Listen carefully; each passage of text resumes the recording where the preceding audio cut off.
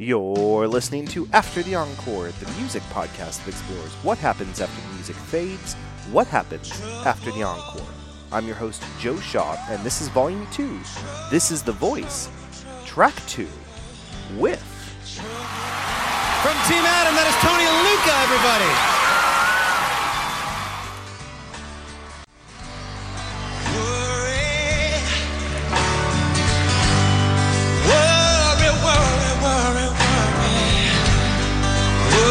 Just will not seem to leave my mind alone. I've been saved.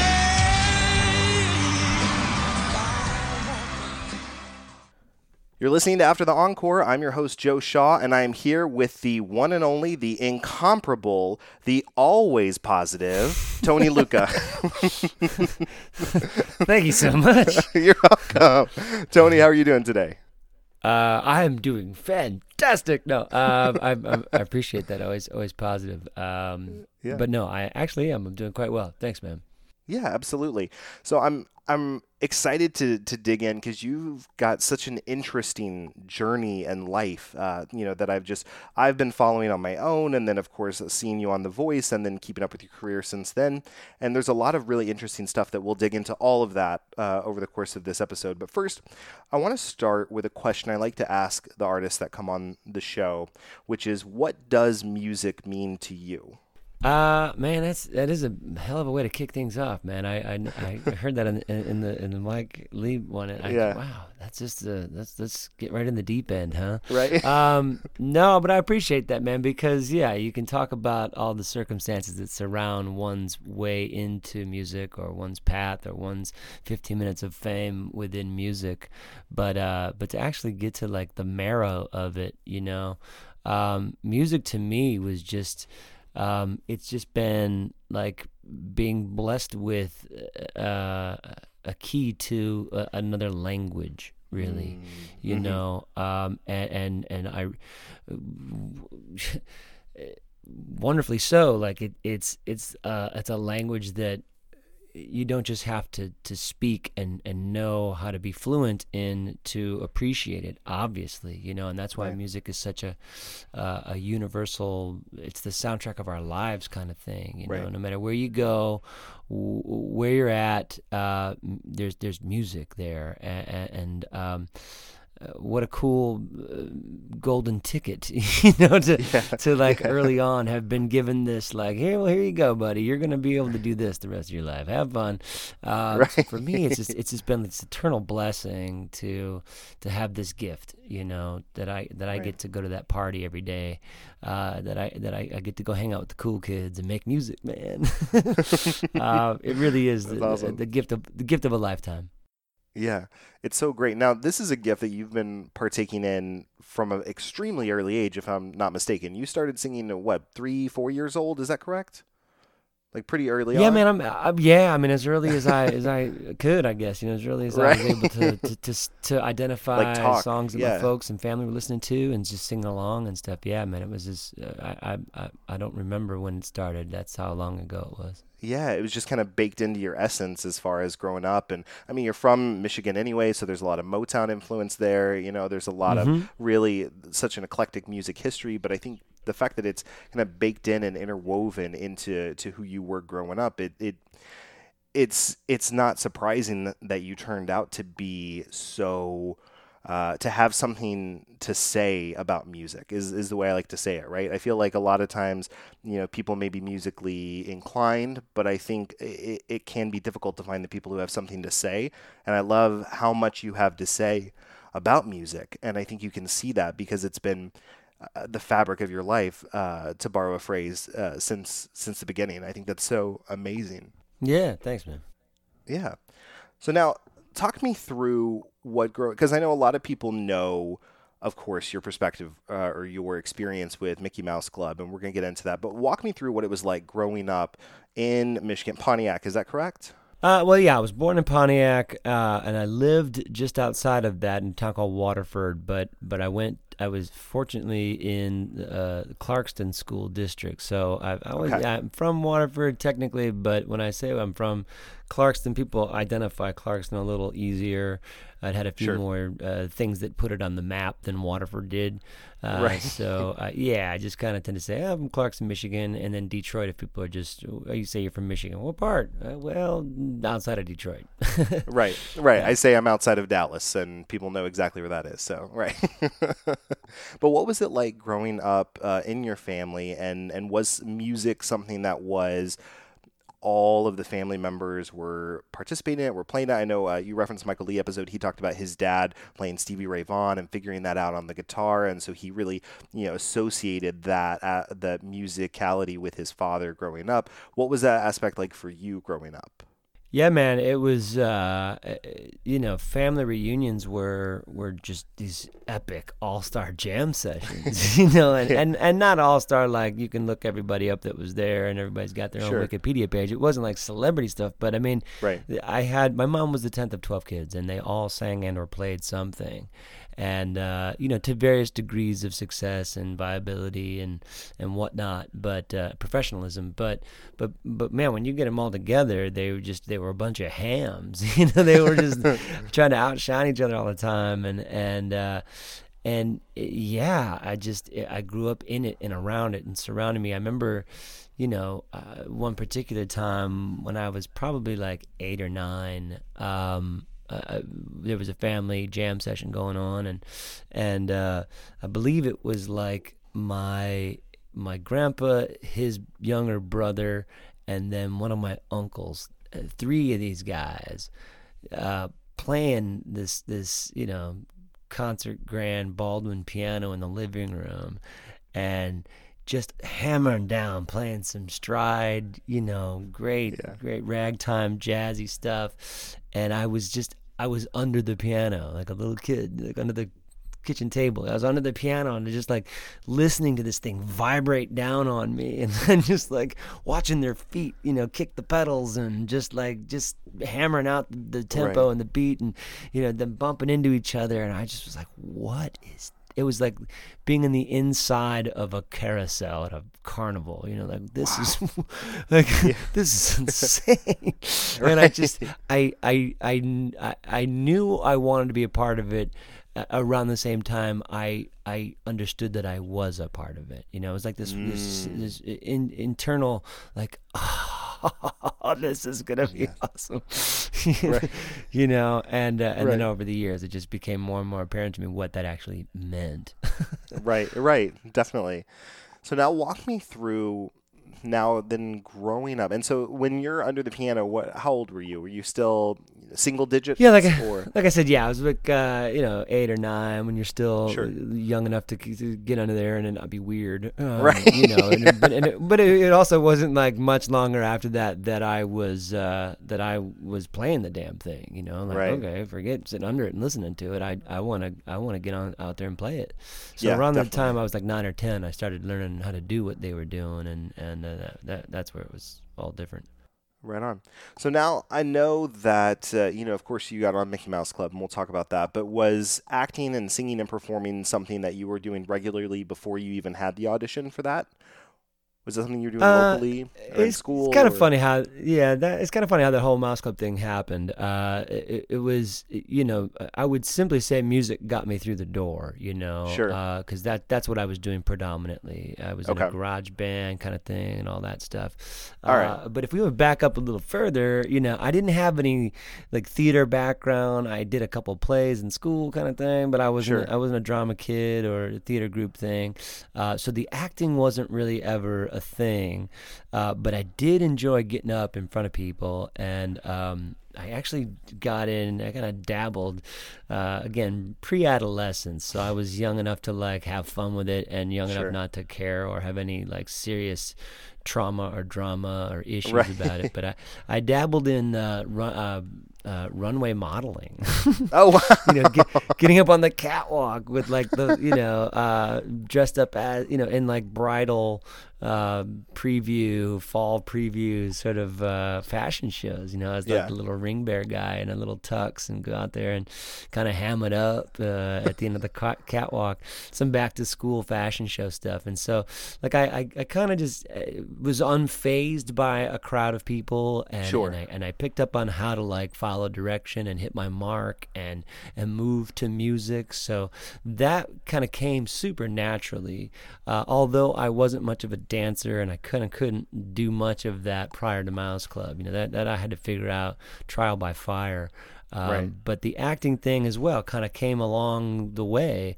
And I just think being a natural ham from a family of natural hams, like that wasn't too painful a sink or swim thing either. But knowing that I had the confidence of the music to sort of back it all up, worst case scenario, push come to shove, I could sing my way out of a jam. And that proved useful over the years. Yeah, I think it's so interesting to be. So essentially, you are totally comfortable in front of a crowd. You like the attention. You're a ham, come from a family of hams, and you've got this musicality that's getting you through the door, and then you're kind of figuring that out, the acting and everything else as you go along. That's crazy. That's awesome. Yeah. So I know that something that I'm sure a lot of people have heard, but you were trying to audition for the musical Newsies when you got the job for Mickey Mouse Club, correct? Yeah, and that was the thing. It was that the folks that had been kind of keeping an eye on me for these modeling gigs, they were like, well, there's this Disney thing you might want to go down and check out. And I was like, okay. And I went down, and they weren't expecting me. So I was like, thanks, but no, that's always thanks good feeling. for nothing, y'all. Appreciate the heads up. I went down there, and they weren't expecting me. And they were like, no, well, you must be here for the Mickey Mouse Club auditions. And I'm like, the hell I am. I had no idea what they were talking about. I had no idea that they had rebranded the whole franchise and done a whole 90s thing with varsity jackets and SNL for kids kind of thing. I had no idea. Right. And so I said, well, okay, I don't know. Shoot, I'm not here for that. And my mom was like, no, man, you should go down and see if they're at least expecting you and see if there was a miscommunication. Because, we had to go downtown Detroit for this. So we're like an hour away from home. And she said, let's just go at least see what the discrepancy was or the miscommunication and apologize for whatever or just, see if they're expecting you. And so we did, and they were. And I was like, I don't want to go. I don't want to do this. Let's just go home. And my sister was the one who kind of like, gave me the slap across the face, so to speak. She's like, come on, don't be a jerk. Go in there and just see. What do you have to lose? And I'm like, man. And sure enough, that was kind of it. That was the beginning of the rest of my life. Right. This is your younger sister, is that correct? No, it was my older sister reading me the riot act, man, and give me that guilt trip thing. And I was like, man, damn it, why'd you have to come? Right. That's awesome. So So you got in there, and if I recall correctly, you had, what was it? You had gum in your mouth, and you refused to spit it out for the test, the screen test. Is that right? That's the thing is I didn't. It wasn't a refusal. It was the way it was phrased. He said, "Do you want to spit out your gum?" And I just said, "No, I'm cool." I'm good. And he laughed. He was like, "Wow, you are so green. You have no idea what you're doing, dude." I'm like, "No, what are you talking about?" Right. He's like, "Well, I need you to slate your name and where you're from." I'm like, "What? Just say your name and where you're." Oh my God, this is horrible. It was a funny moment, man. One that me and the casting director Matt Casella still sort of joke about to this day, man. He gets a big kick out of retelling that story. That's awesome. So then you got asked to go to another audition, correct? And this is the one where it was the almost like boot camp, like for real hardcore audition. But you weren't aware of that. Am I remembering that correctly? Yeah, and I think like looking back on it, I don't think I got an undeserved leg up in this whole thing. I just because again I stayed friends with Matt, the casting director, over the years, and we've talked about this in the past, since as adults now, and because when I was, when I was there, he said, "Listen, man, you are exactly what we're looking for." He goes, "I'm not gonna lie, I've been scouring the country. You are exactly what we're looking for. If you're into this thing, here's what's gonna happen. Like I'm gonna send this tape in to the people out in LA, and they're gonna want you to come out there. You're gonna basically be invited to this boot camp thing, and it's basically sort of a training thing for what you'll be doing in Orlando, which is where the show shoots." Right. And I'm like, okay, sounds like a plan. Let's do this. That kind of thing. And he kind of made it sound like it was just, you got this. Just tell me you want this and you got this. And that was kind of the way he put it. But again, my greenness was like, okay, you tell me I got this, I got this. Right, I'm just going to walk away thinking right, it wasn't until I got out there and realized, and the other kids were kind of sweating it. And I'm like, what are you guys sweating, man? It's like, we got this. And they're like, no, did they tell you got this? And I'm like, maybe not. Did I miss something? Like, I don't know. And and Matt said, like, yeah, man, listen, like you had all this confidence when you came into the room, and you were really, you were bizarrely confident for someone who had never done this before. But I think as soon as you knew that what the stakes were, or that this was like some kind of final callback thing, that you might have got all kind of weird and flipped out about it and gone out to LA with like all the second guessing that you didn't need to bother with. Right. But he said, but by no means does that mean when you got to LA that the gig was yours. I mean, the competition was stiff. I mean, there was some amazing talent like JC Chazé from NSYNC. He was, we were going neck and neck. We became best friends right there day one. But he could have got the gig and I might not have. Dale got Boldo. Like these are. I mean, Sutton Foster, for crying out loud. She was another Michigan girl who was at that same audition camp, and she's going on to win Tony Awards, and she's she's the belle of the ball on Broadway. And my God, she didn't make the Mickey Mouse Club. I mean, that's just, and that wasn't because the casting director didn't go to bat for her, but just so many variables and whatnot. But if that's any indication as to like the caliber of talent that we were up against, that I just didn't need to know I was up against. And so, and Matt knew that, and that's kind of how that went down. But yeah, definitely once I got out there, pressure was on. I'm in LA, it's go time, and I had to show up for that final screen test, Right.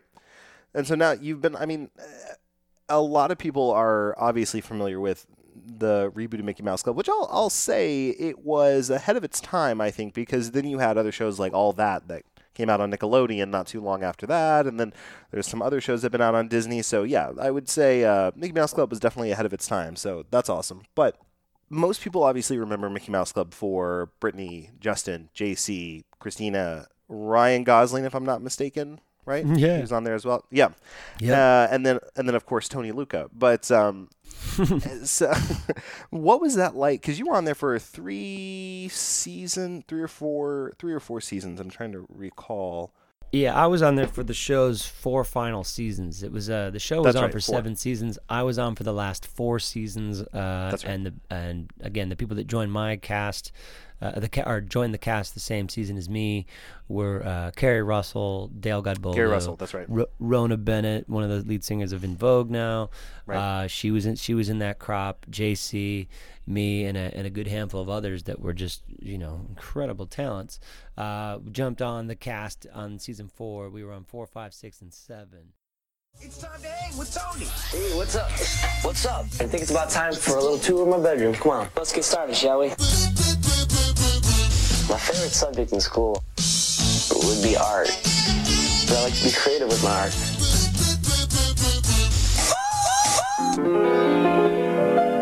Gosh, music is a tough subject for me because I have so many favorites. Bryan Adams, Lenny Kravitz, of course, and Harry Connick Jr. My dad made me these guitars. I wanted them to paint like a crowd so that I could sing to the crowd. Not afraid to say it, I am at a loss. All I want is a couple days off.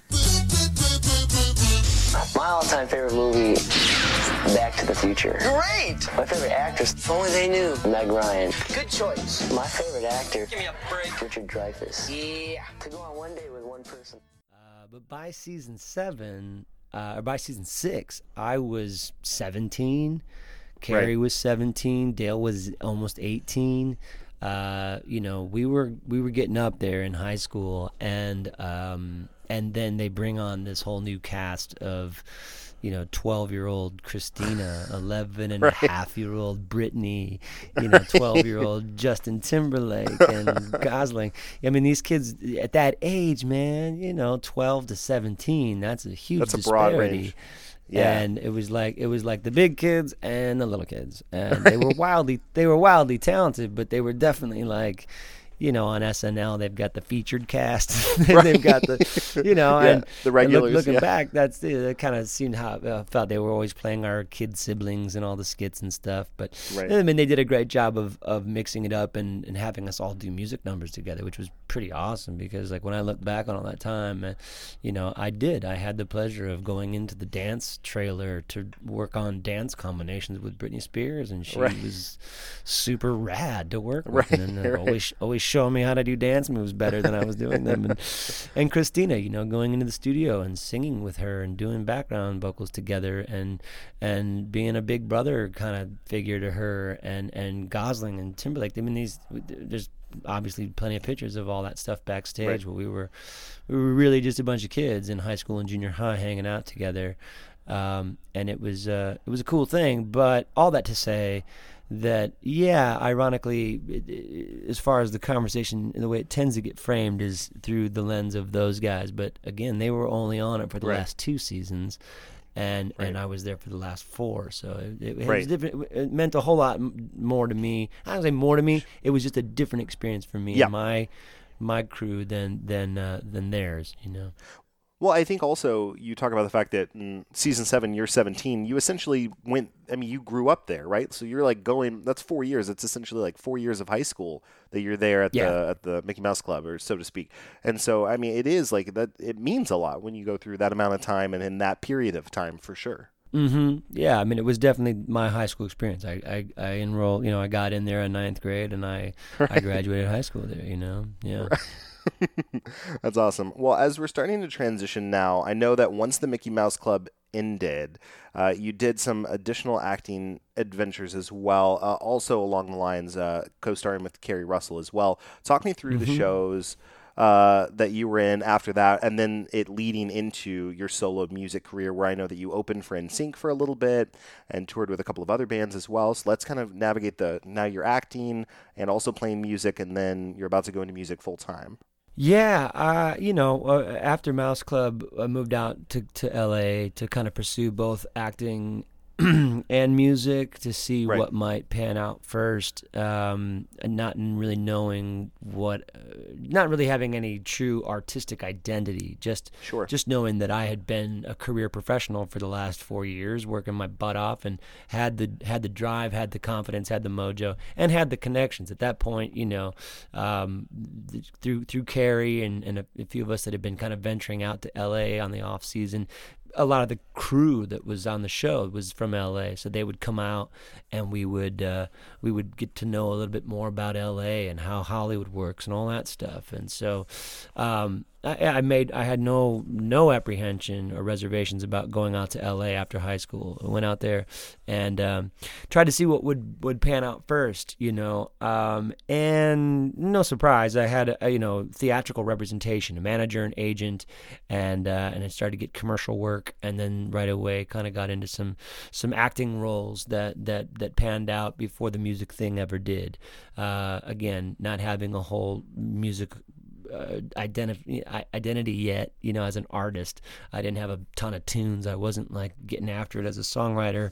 I hadn't like really started a live show thing yet. I just knew that I could do this if somehow it would pan out. I mean, I was kind of in the same boat as JC and Justin in that, had the right opportunity come along where it made sense to go jump on board with a prefab boy band thing, I might have done it. Sure. But by the time that they had started to put together the NSYNC thing, I was already a record and a half into my career, and I remember talking to JC about it, about him going down to Orlando to go explore this whole thing, and I just remember thinking like, that's cool, man, if that's your thing, Good luck. But no, I mean, I was doing the acting thing for a while, and Malibu Shores. Malibu Shores. Malibu Shores, yeah, Yes. was the TV show that I got. That was an Aaron Spelling Right. on the heels of 90210 Melrose Place. It was an NBC show, but like, I mean, come to find out, I think years later that we found out that the show was basically a favor owed to Spelling from the heads of NBC. Like they just Gotcha. kind of gave him a bone for pilot a mid-season replacement show. Like, thanks for all the great work. Here's a show. It's a bunch of teens, Romeo, Juliet. We'll give Right. you Saturday night at 8:00 as a time slot. Oh my God. oh really? Kiss of death right from Right. the jump, and thank God, because I'd probably still be in therapy had that thing been long, had legs, but it was short lived, Right. so that was good. So I got out alive, fairly unscathed. But while I was working on that, I had heard about some stories about. Was learning about the ism that is like the double standard of actors and musicians, in that you can forge a viable, credible career as a music artist and then go dabble in acting, but the converse is not true. You can't go get on television and film and become a famous actor and then have a credible music career. There are a Right. few exceptions, and Right. besides like the Will Smiths and the J-Los who have like this Right. weird sort of gray area kind of thing, by and large, there are way more Kevin Bacon's, Kevin Costner, Bruce Willis, Billy Bob Thornton, these guys that are all like, decent musicians and definitely have the love and the passion and know what good is and get out there and play shows and are entertainers at the heart, but just never got a fair shake at it because people knew of them as character portrayal artists, Right. So if they're going to get up there and sing music, it's hard not to Yeah. read it as another character that they're playing. You won't buy it as like a true expression of who they are.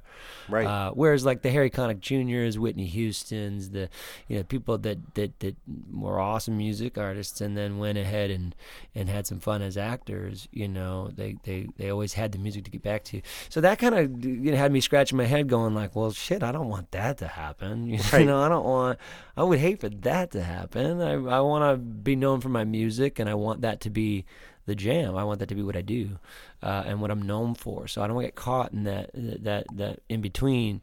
So I realized I was going to have to probably make some tough decisions and choices. And after the Spelling thing went by the wayside and was canceled, and some of the acting work I had done kind of disappeared, dried up, and I was, next thing you know, like a few months without work, which was in hindsight no big deal. Most people go like many months, sometimes years without work. Right. But for me, after having been working for full time for the last 5 years now, it was like panic set in, and I got to figure something out. And I literally was driven to pick up the guitar for a more instant gratification kind of thing. If I pick up this guitar and write something, I'll have something to show for it. Whereas if I keep auditioning and getting all this rejection, I'll have nothing but rejection. I gotta get out of here. Right. Yeah. No, that's so true. And so Malibu Shores, that started in '95, and that was that, you said it was mid-season replacement. So I'm trying to do the timeline between you're done with Malibu Shores in '95 and your solo album So Satisfied releases in '97. So what was... Well, no, the 95 was when 95 was when we were cast on it in the fall. We shot through the Gotcha. We shot through the holidays and into 96. I don't think it debuted until like February or March of it was like February of '96. Got it. That's Okay, that's the season that it was a mid-season replacement show for. Okay. So yeah, I wrote out '96 doing some indie films and like a movie of the week for NBC. And really just trying to see what was left of all this. Started writing songs, went through a big old breakup with Carrie, and started learning how to write songs about it, and Right. and all those songs kind of went on to become fodder for the first album, really, which I began in earnest in '97. I started really writing songs for that album in '97. Made that record in the summer of '97, and got it out, so to speak, by November of '97 was when my first record came out. Right. Yeah, you were with Carrie Russell on and off for multiple years. Is that correct? Right. Yeah, we were together as kids on Mouse Club for the last couple of years of that. And then after Mouse Club, I moved out to LA. We lived together for a little while. We got cast to play opposite each other on Malibu Shores, and then during the production we broke up, and which was bizarre as hell.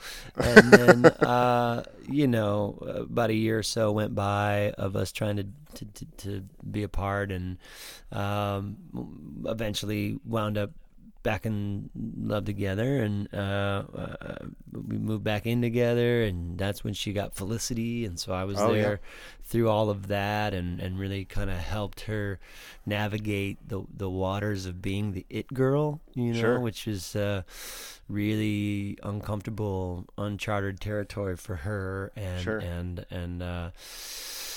it's an exciting time, but I honestly there's so much of it that I you wouldn't wish on your worst enemy. It's like, oh God, this is too much. This gets really weird really quickly. And I think she made it through with flying colors in the end, because she's still at it, and she has a really viable, credible career. But then she just was super busy with the show, and I was trying to really get the music thing together and get my career off the ground. And when you're someone's partner going through all that, you tend to set a lot of your stuff on the sidelines or on the back burner, and you focus on like the here and now. And every day in the life of the it girl is just like drinking from a fire hose. You really need to kind of like all hands on deck most days, and we both knew that wasn't best for either of us in terms of us trying to be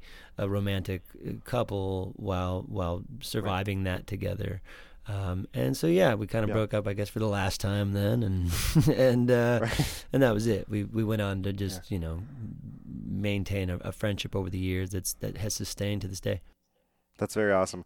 I think it's so interesting how we as individuals will link up with somebody when we're younger out of either conveniency, being together on a show like that, or just, you get people that get together because they're in high school together. And so you have these connections with these individuals romantically in these very formative years. And then you kind of look back, and it can be difficult for a lot of people to look back when it's all said and done with a healthy perspective, and to your point, you said a lot of people will tend to put their own stuff on hold, that kind of stuff. And I think it's really great how you're able to look back and appreciate what it was, appreciate what you were able to bring to it, and what it taught you as a individual growing up, and then you were able to kind of put it aside and, as Marie Kondo said, thank it for its time and then move on, right? And I think that's so awesome, because you don't often hear that, right? I think that especially in Hollywood and music and a lot of situations, and so being able to hear that story is really meaningful, I think, for a lot of people, for sure. Well, I appreciate that, man. Yeah. I look back on it as such, I really do, and it's sort of like one of these quiet background Hollywood success stories, that you're right, you don't hear enough of those, I guess. Right.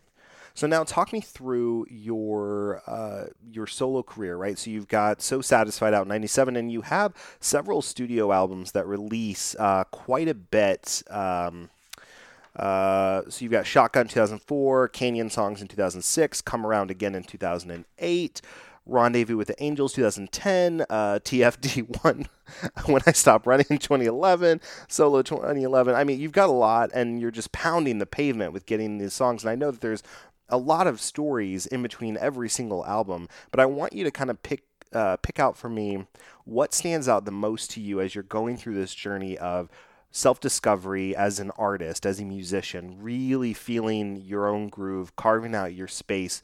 And then, of course, we touched on you toured with several, bands, open for NSYNC as well. But really pick out for me some of the more specific stories of those albums that really stand out for you.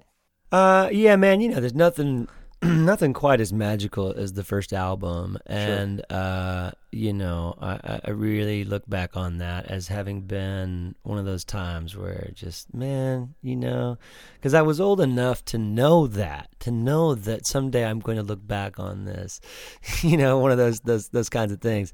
And it had done enough at that point, with the whole Mouse Club thing and making records with the Mickey Mouse Club and all that. But here I was in the studio spending my own money, recording my own songs as a producer of my own project. Like, wow, I had full control of the reins, and it was really an exciting time. And it took a lot of courage that I didn't quite realize I had, but I clearly must have to get to that threshold. It required a lot of creative, initiative and take charge, can-do attitude, like, let's do this, and just fearlessness to the whole experience.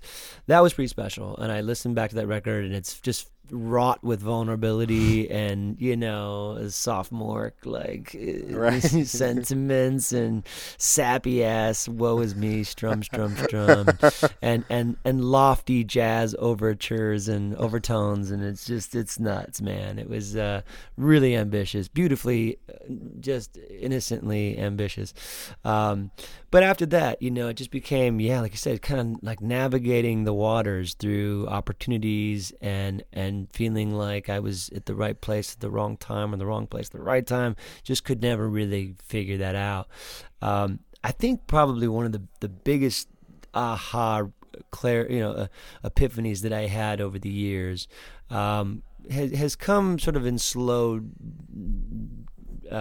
It's been parsed out over a lot of years with me, and that was the realization that, like, people ask me all the time, what kind of advice would you give to young artists getting started in the business? And I think about what advice not so much worked for me, because I didn't get a ton of it. I was, I shot out of the gate and was off to the races, and everyone kind of just got out of the way for us Mouse Club kids, like, whoa, who's gonna try to stop that and talk sense into them? You're never gonna do it, But I think about advice that I wasn't given, that had I been given, I might have saved myself a lot of grief, and it might be somewhere entirely different today, obviously.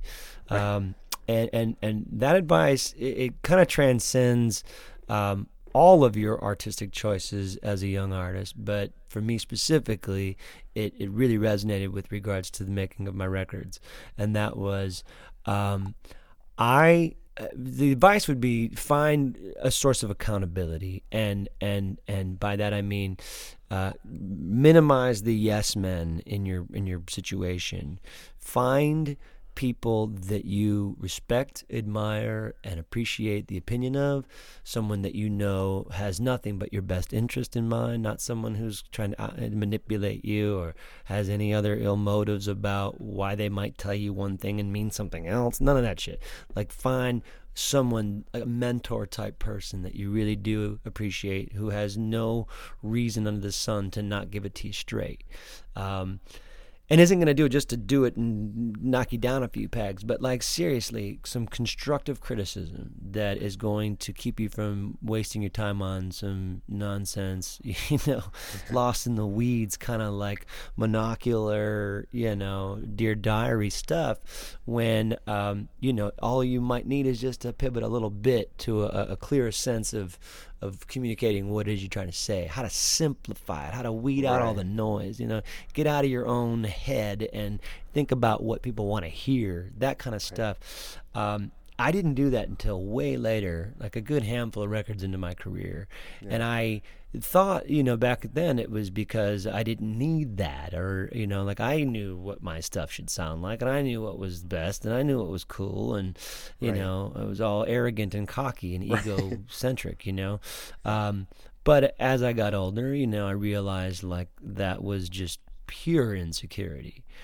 sheer insecurity where I didn't want anyone to tell me how bad my shit sucked. Not just that it sucked, but like how bad it sucked. Right? Yeah. And call me into call me to question the compositions and the songs and the lyrics, and like, that ain't cool, dude. What do you mean? I'm pouring my heart out, and so I listen back to my first few records and I'm like, man, if I just found someone to help me filter out this stuff, someone who wasn't afraid to tell it to me straight and spare me the hassle, like, these records could have been a little better. Right. I probably could have tapped into something a little more viable much sooner and hadn't spent so many records and years like trying to find a sound.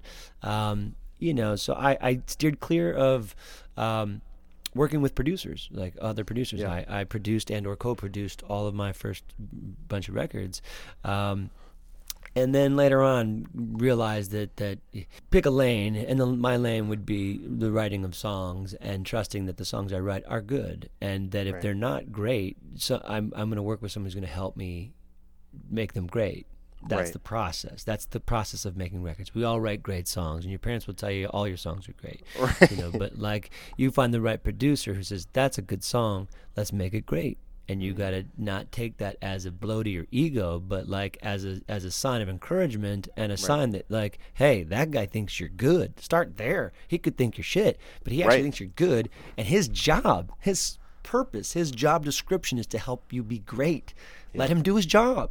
Right. And so that takes a minute to understand for artists that are full of piss and vinegar and all the arrogance in the world, because like that, it takes that kind of courage to get out of the gate. But you gotta at some point, like, okay, I'm not everything. I'm not gonna. I can't do everything. It's a collaborative process for just that reason, And that's an important thing. And that, like, getting back to your question, like, that kind of kicked in about 5 or 6 albums in, and some real talk over some really good tequila with a good friend, to point these things out to me. It's always helpful. All right. Well, you are listening to After the Encore. We'll be right back with more Tony Lucca after this. How long did you say you love me? Forever take too long. If I held my breath, you'd be the death of me.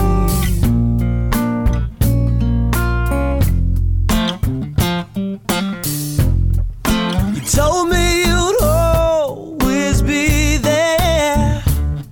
Guess I must have heard you wrong, 'cause if I held my breath. Welcome back to After the Encore. I'm your host, Joe Shaw, and I'm here with Tony Lucca. And now, Tony, this is the voice. I'm not the this is the voice. I can't do that, but right. But before like in the era of like devoid of jingles, how funny that a show like The Voice would like have one of the one and only sustaining jingles of the last 10, 20 years. This is the voice. All right. Oh man, good times. Good times. Well, before we even get there, I want to get your state of mind before you were even on the show. So the last album you had released before you were on the show was 2011's Under the Influence. So walk me through what it was like having just released that, and then where were you? So you released that album.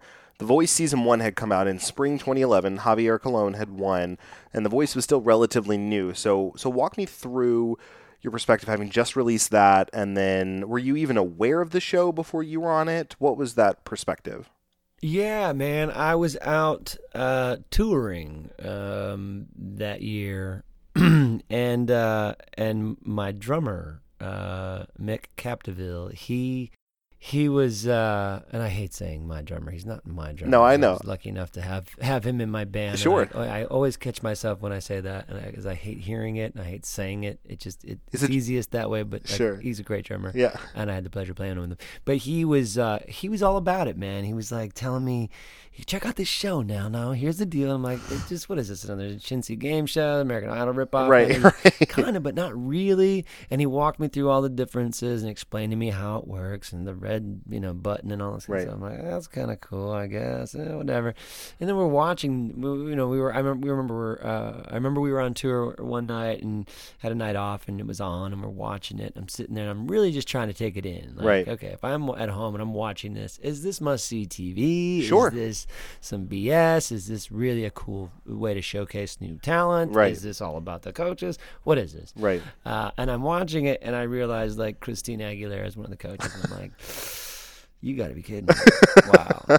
Oh, man. Like, Yeah. then the curiosity sets in, and he's like, dude, you should do this. And I'm like, are you crazy? No, thank you. And I just was like, no way. That would just be weird, And he's like, yeah, but you could do it. I'm like, there's something that has to be a disqualifier for me. And they're like, no, dude, like they're into taking people that have had success in the past. Like, Right. you don't have to be a no name to do this. And not that I had a ton of success, but Right, I but I know what clearly you're saying, had yeah. disqualified myself from Idol years ago, And, Right. if for no other reason that I was just too old. Right. But yeah, so I started thinking like, okay, well, I could do the voice if I wanted to. There are no hurdles or disqualifiers there. Damn, I don't know, man. And I just kind of forgot about it. The tour kind of came and went, and then, in fact, I moved my family to. We left L.A. that year. My family and I, we moved back to Michigan, where we were trying to get to Nashville eventually, but we weren't quite ready to move here. Didn't have our financial ducks in a row, but we knew we wanted to get out of L.A. My folks were like, hey, come back to Michigan. So we went and stayed with them for what was going to be a year, just to kind of like hang out, take some time off, pay off some bills, Sure. get some time with the grandparents kind of thing. And then literally within like 2 weeks of me being back in Michigan, I got the call from my manager saying, hey, they called from The Voice. Do you want to you want to audition for this? I'm like, you got to be kidding me. They called us. They're like, yeah, they want to know if you want to come in. I'm like, well, that's got to be a sign of, that's kind of cool. Yeah. I don't know. And you'd already man. been hearing Do I about it. do You'd already been this? thinking about it. Yeah. Yeah, so they said, listen, here's what's up. The closest audition to you in Michigan would be in Chicago, and here's the date. And I looked at my calendar, and it was the date after. It was the day after a show I had scheduled in Chicago. I would literally have had to drive right past the studios where they were auditioning to get home from that gig. And I was like, well, maybe that's just the universe being convenient. Right. Maybe I should do this. Right. You know what? Let's just scratch the itch and see if, because here, and I've said this in the past as well, like, imagine your whole life, you've got this, you're a singer, and people are like, man, I love your voice. You got such a great voice. Oh, your voice. You just really love your voice. I really dig your voice. Your voice. And all of a sudden there comes this TV show called The Voice. Right. And you're like, is that me? Right. Do I have a voice? Do I have the voice? Right. Am I the voice? Right. Do I just have a voice or the voice? Yeah. People have been telling me a long time I got a pretty good voice. Right. Maybe I have the voice. Right. And so I would say curiosity got the best of me, man, for Right. sure. And I said, all right, I'm gonna give this a go. And I went in to do this thing, and I auditioned in Chicago, went in there, and turned the necessary heads Right. upon doing my stuff, and they had me stick around for a little bit, and they said, so if you did this, what coach would you want to work with? And I said, and I was like, same coaches as the first season, and they're like, yeah, same coaches. Well, I probably want to work with Adam, but Blake could be fun. I don't really know much about CeeLo, but he seems interesting. I said, I should probably mention that I know Christina. And they were like, what do you mean? I was like, well, I worked with her on the Mickey Mouse Club, and it was like, you could just see the lights go off. Ding, ding, ding, ding, ding, ding. They were Right. like, oh, we got one. We got a live one. Right. The big fish of Chicago Right. comes in strong at number 20. Yeah, whatever. Right. Like, oh, man. And I think that floodgate opened wide. And the producers, they spared no opportunity to try and like make that a thing, a story, and Right. they went with it. And I'm not saying I was naive to think that it wasn't going to be all Right. about that, because obviously it was, and it became even more about that as the show went on, sadly, and not in the most favorable way for anybody. Right. But it was definitely like, okay, that's what I get for being curious.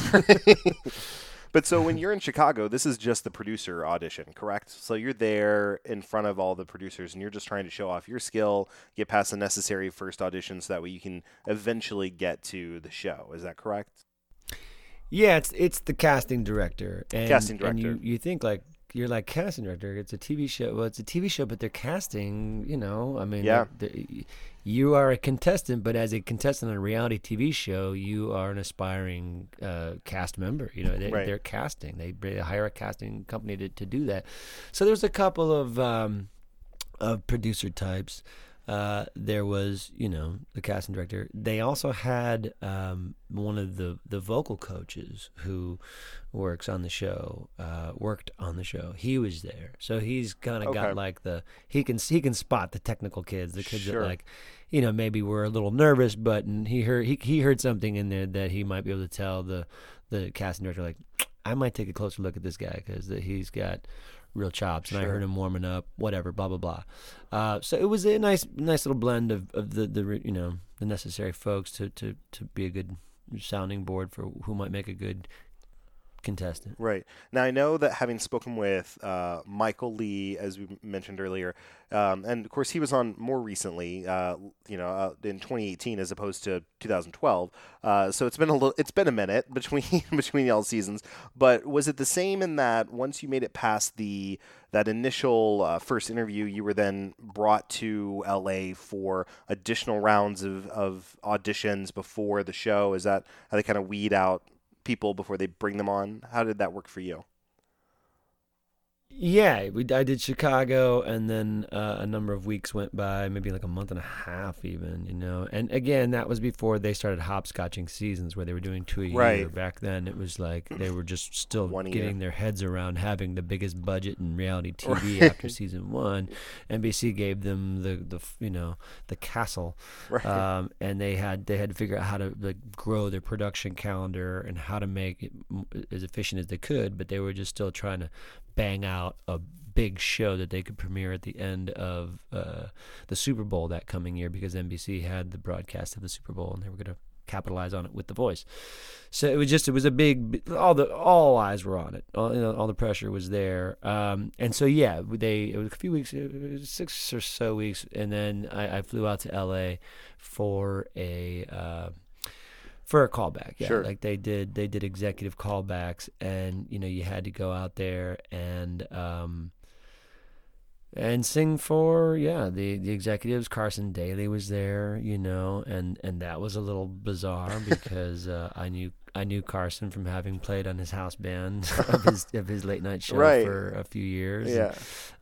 And it was awkward and cool, and he he thanked me for coming and doing it. It's like, what do you mean? For coming out here to audition for this? Like this is beneath me or something? Right. And you realize, like, no, I mean, here they are however many seasons into the show, and Right. they're still like trying to get people to come audition for this thing. Yeah. And there's plenty of people that are willing to do it, but like, people like myself and Jermaine Paul and, Yep. and Chris Mann, and that second season was pretty much chock full of guys and girls just like me that were all like sitting out the American Idol thing for years. Right. And being like, wait a minute, this voice thing might be my jam. Right, So let's get in right. there.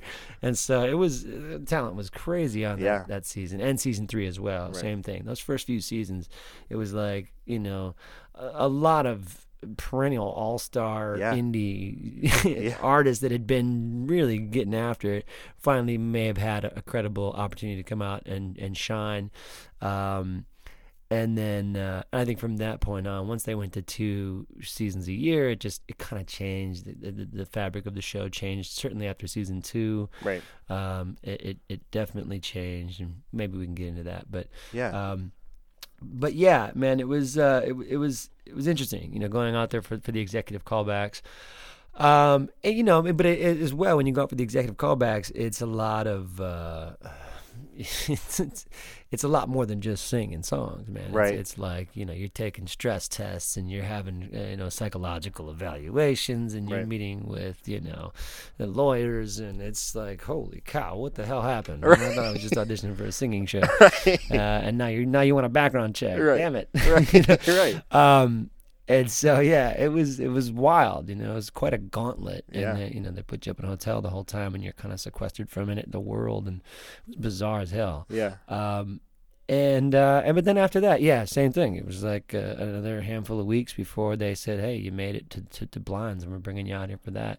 And then you go back out, and it's the same thing. It's a whole other production grid of wardrobe fittings and vocal lessons and rehearsing with the band and sound checking on the stage. And it's just like one thing after another, tons of downtime and hanging out and meeting people from all across the country and comparing notes and trying to like see how you size up against people. And it gets weird. Right. And what was that situation like for you? And we're going to get into your specific blind audition as well, but having come from this musical background growing up, and then also having this solo career, and now coming on to The Voice, what was that even like for you? It's like your, how do I want to say this? It's like you've had your career for so many years, and now you're kind of not, I want to say starting over, but now you're having professional people working with you, working with your voice, working with your look, working with your whole package, that you may not have had before. So what was that even like to go kind of from that nothing to that, so to speak?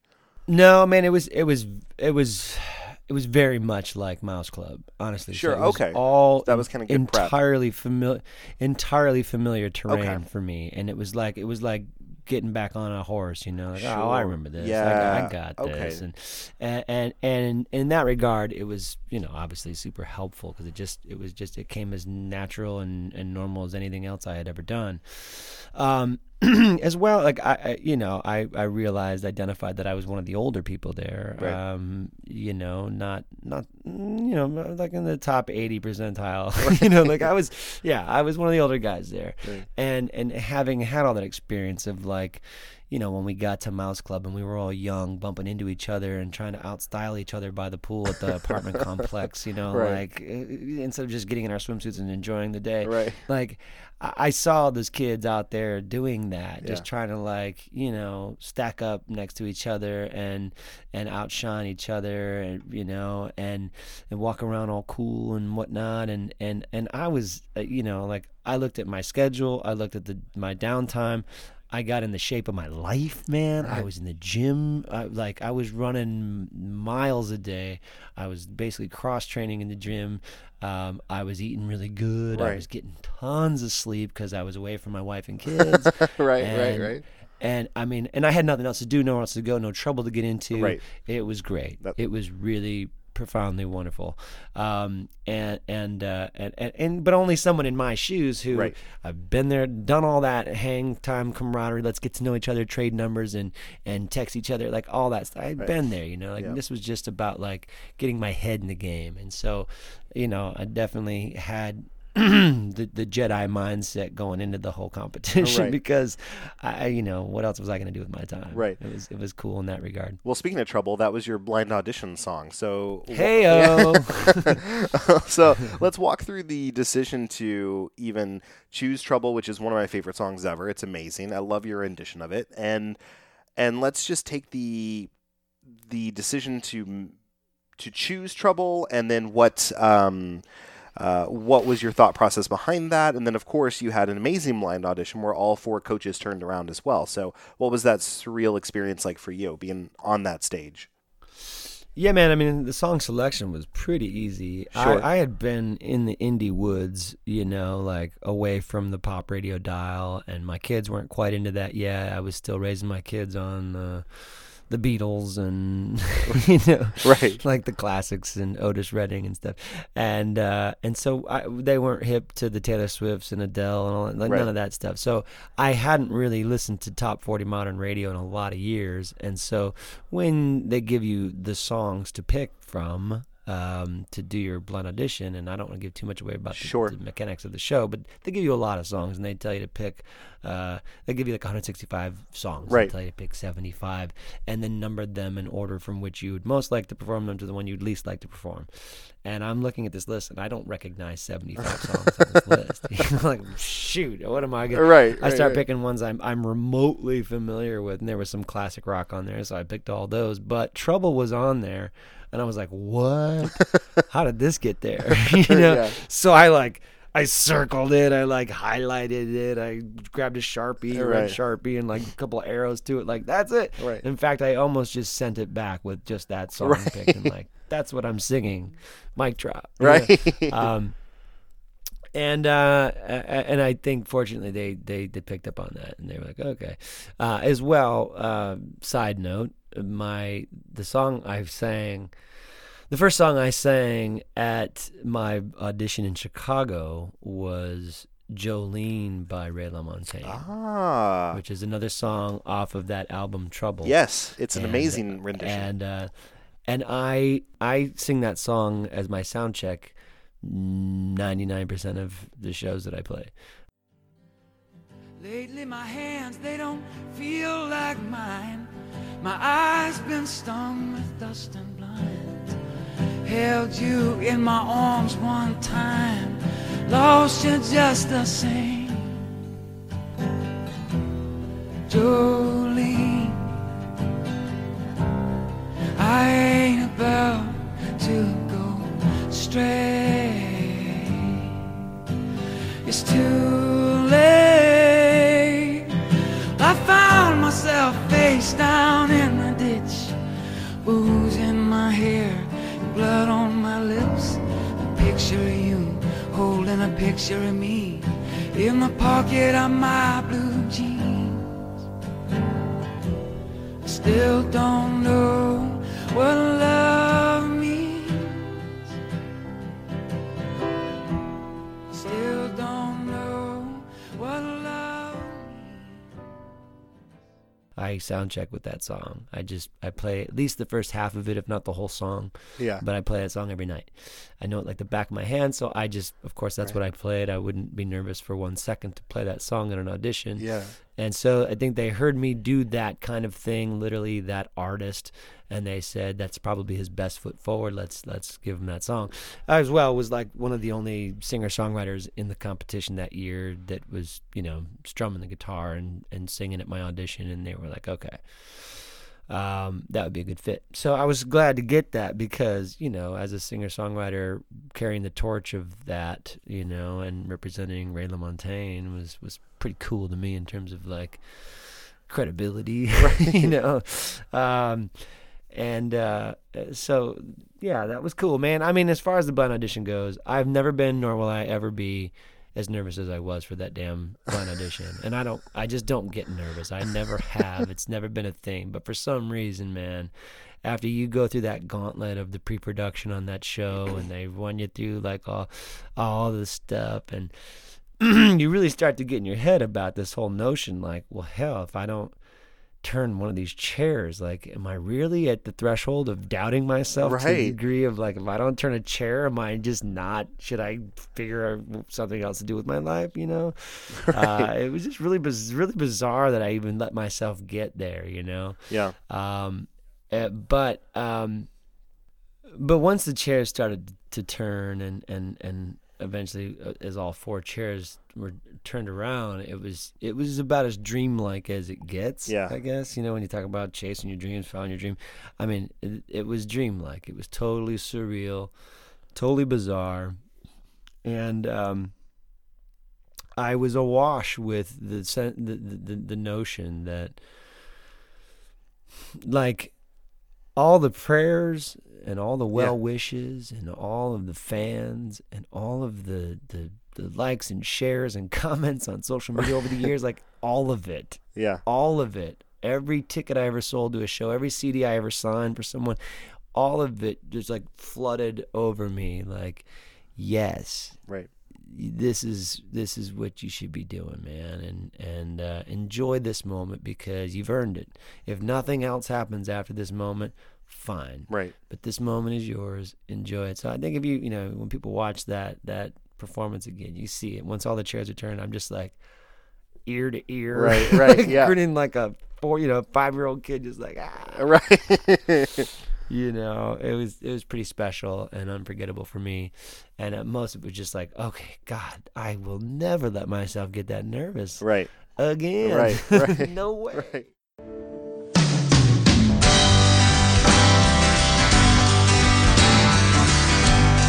Trouble,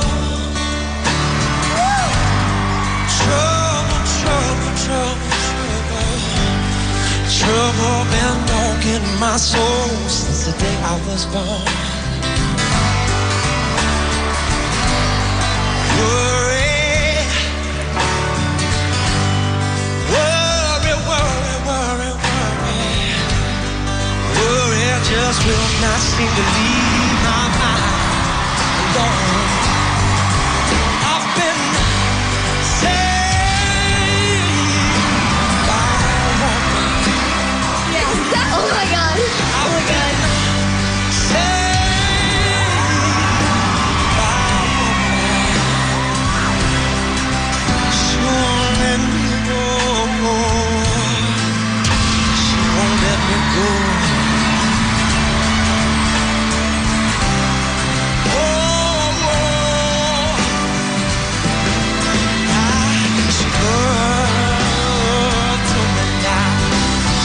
Love and affection. I said I love her, and yes I love her. I said I love her, and yes I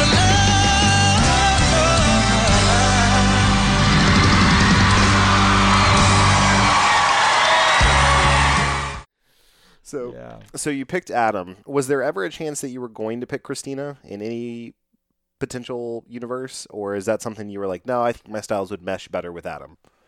I mean, it's 2020 hindsight kind of thing. Right. Had she been like, dude, what are you doing? Are you kidding me? Oh my God, this is awesome. You have to be on my team. Of course you have to be on my team. Right. Are you nuts? Let's do this. Like, I can't wait for you to win this thing. Had she been like that, Yeah. maybe. Right. Maybe. But the fact that she just, they were all just kind of casually in the race for it. Like she was pretty passive about her. Like, hey, nice job. Like, okay, I get it. Right. But yeah, I had she been the only one to pick me, of course, there Sure. you go. That would have been my state would have been sealed. Right. My fate would have been sealed. Right. But she, I didn't, not just because of how things shaped out, Right. shaked out on the show, but just stylistically, musically, we just kind of come from different schools. Sure. In terms of approach to music and all that. So Right. I don't know that it would have been a good fit.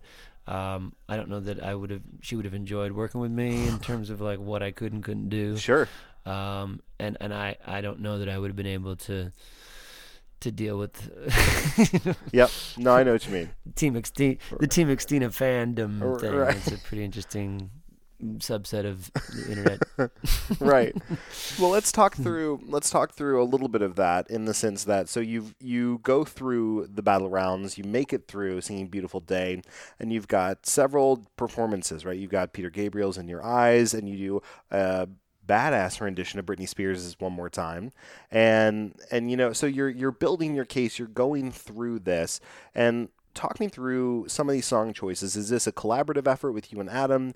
Is it, obviously like the Baby One More Time, there's some ties there with Britney. And so walk me through the song choice, the different performances, the different rounds, and then also how much of the narrative that's been being driven outside of the show, right, for the show, is kind of how are you coping with that? How are you dealing with that? And then how much of that is seeping into the show itself? Does that kind of make sense?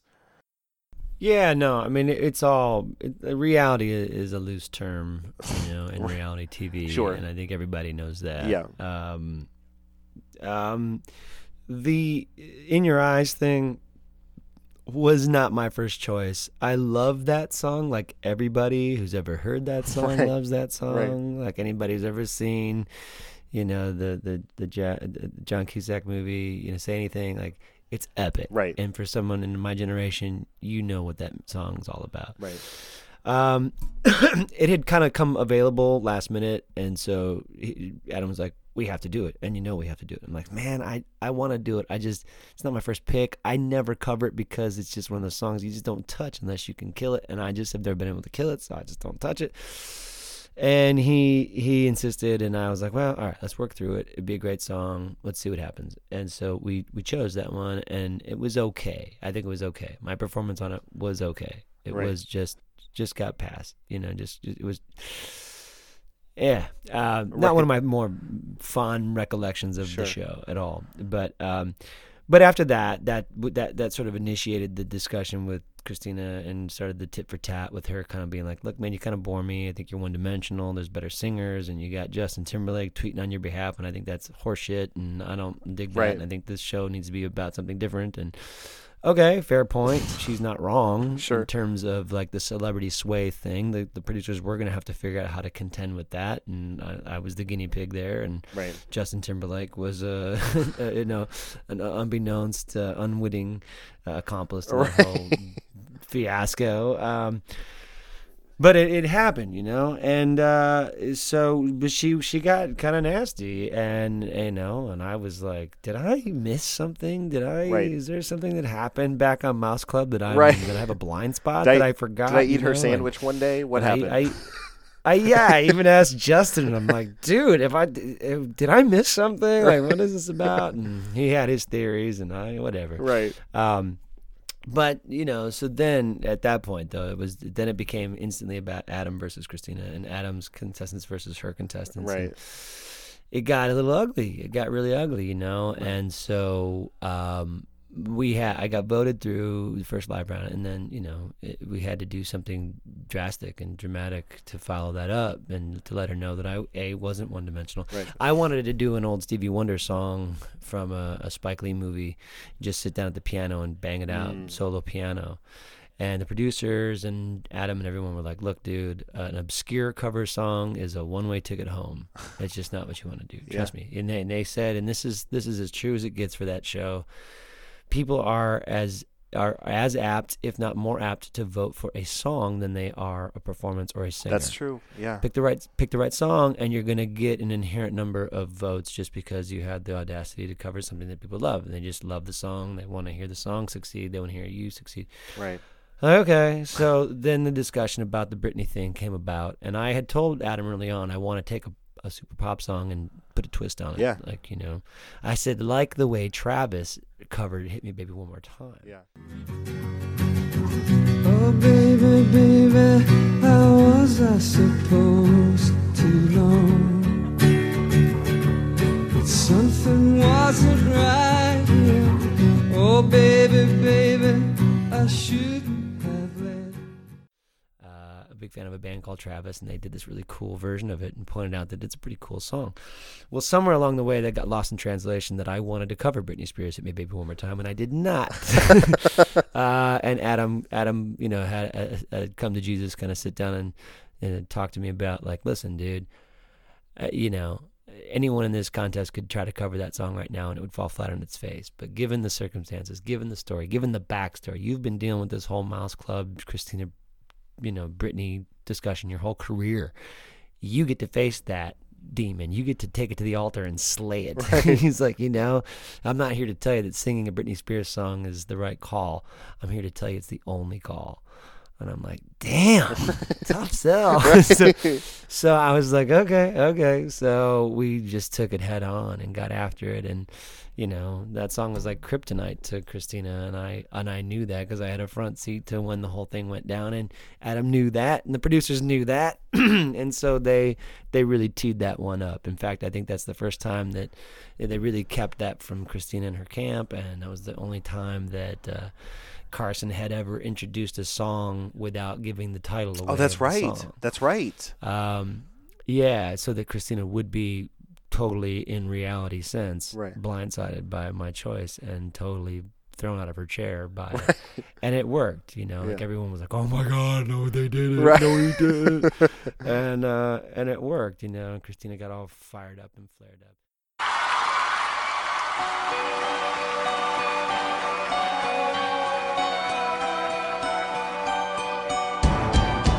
Oh, baby, baby. Oh, baby, baby. Oh, baby, baby. How was I supposed to know? Something wasn't right here. Oh, baby, baby. I shouldn't have let you go. But now you're out of sight.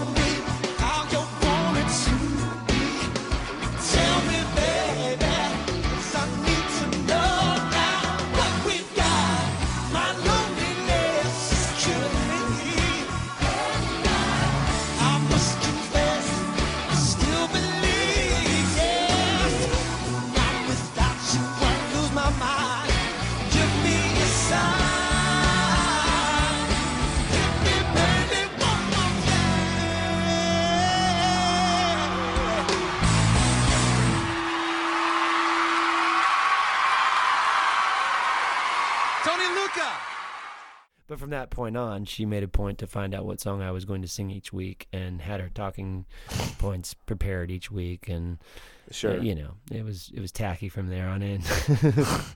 Well, walk me through now. You did very well. You placed third in the season overall.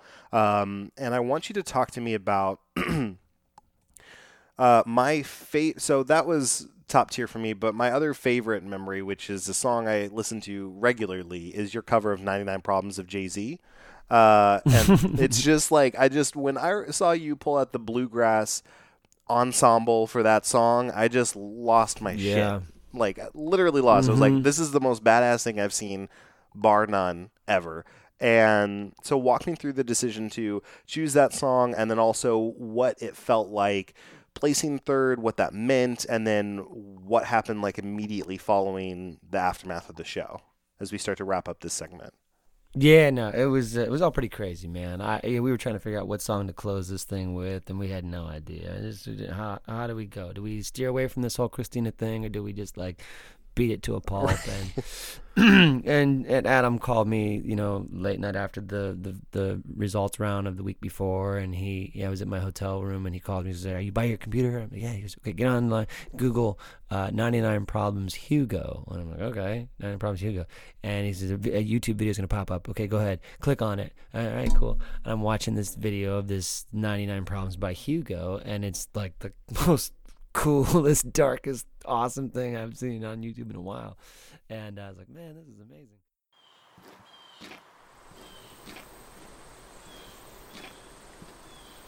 If you haven't got problems, I feel bad for your son. I got 99 problems and a bitch ain't one.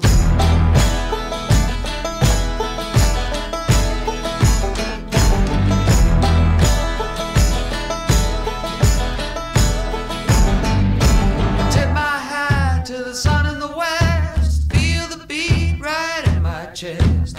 At the crossroads a second time. Make the devil change his mind. It's a pound of flesh, but it's really a ton. But then I'm like, wait a minute, 99 Problems with a bitch ain't one? What? Right. And he says, you want to do it? I'm like, what? I could do this? He's like, yep. I said, I can do this. He said, yep. I said, I can say bitch. He goes, you can say bitch. what? Yeah, so I said, dude, we do this, man, that is just game over, man. Like, whether I win or not, like, this is checkmate, man. Right. So we went with it. There was a long, drawn-out sort of story that might call my non-disclosure agreement into question No worries. if I get too far in the you're weeds on good. it. But, like, yeah, people wonder, why didn't you say bitch on the telecast? And I was given plenty of reasons the night before the performance to not do that. Mm-hmm. But the silver lining is that I didn't have to re-record the song to not include bitch. Right. So the recording that you get on iTunes says bitch, and Right. it says it 13 times if you're counting. But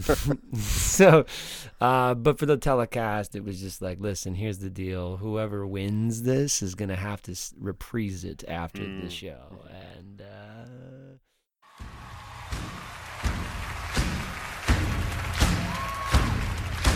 Tip my hat to the sun in the west. Feel the beat right in my chest. At the crossroads the second time. Let the devil change his mind. It's a pound of flesh, but it's really tough. 99 problems, but I ain't one. If you haven't got problems, I prepare me some. I got 99 problems, but I ain't one.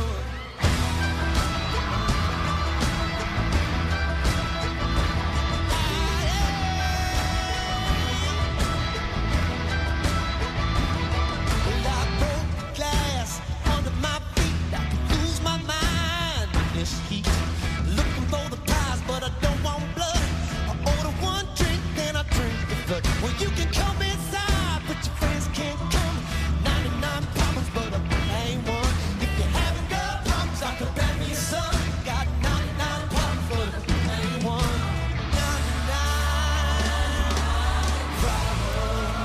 problems, but I ain't one.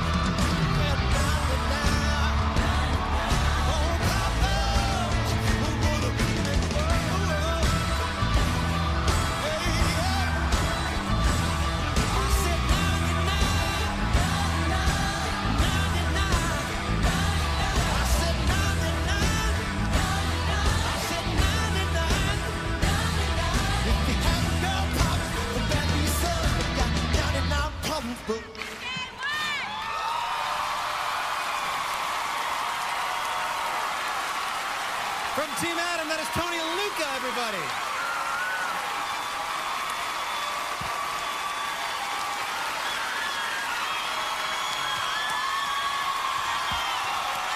The family's there. Good to see them.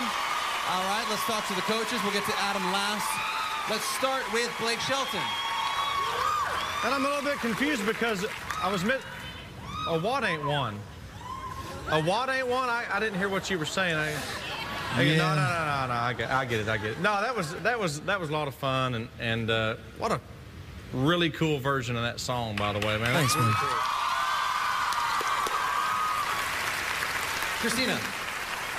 I thought you sounded great. I mean, you have a really cool voice tonight. You came here, you know, I know your beautiful wife and your daughter and family are here tonight, and I just thought, you know, the lyrical connotation was a little derogatory towards women, but, you know, all in all, it was good fun. Thank you. CeeLo. Tony Luca.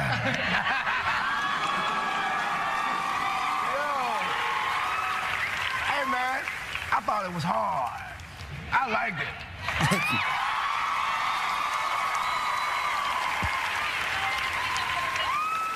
Of course, Let's see what your coach thought. Adam Levine, what'd you think of your finalists tonight?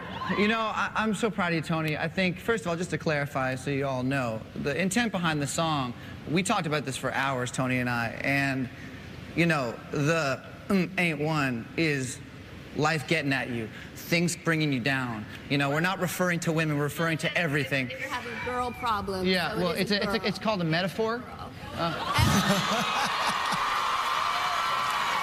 So, I think That's how you have to get points. I think you did a fantastic job. I just want to say I love you, Christina.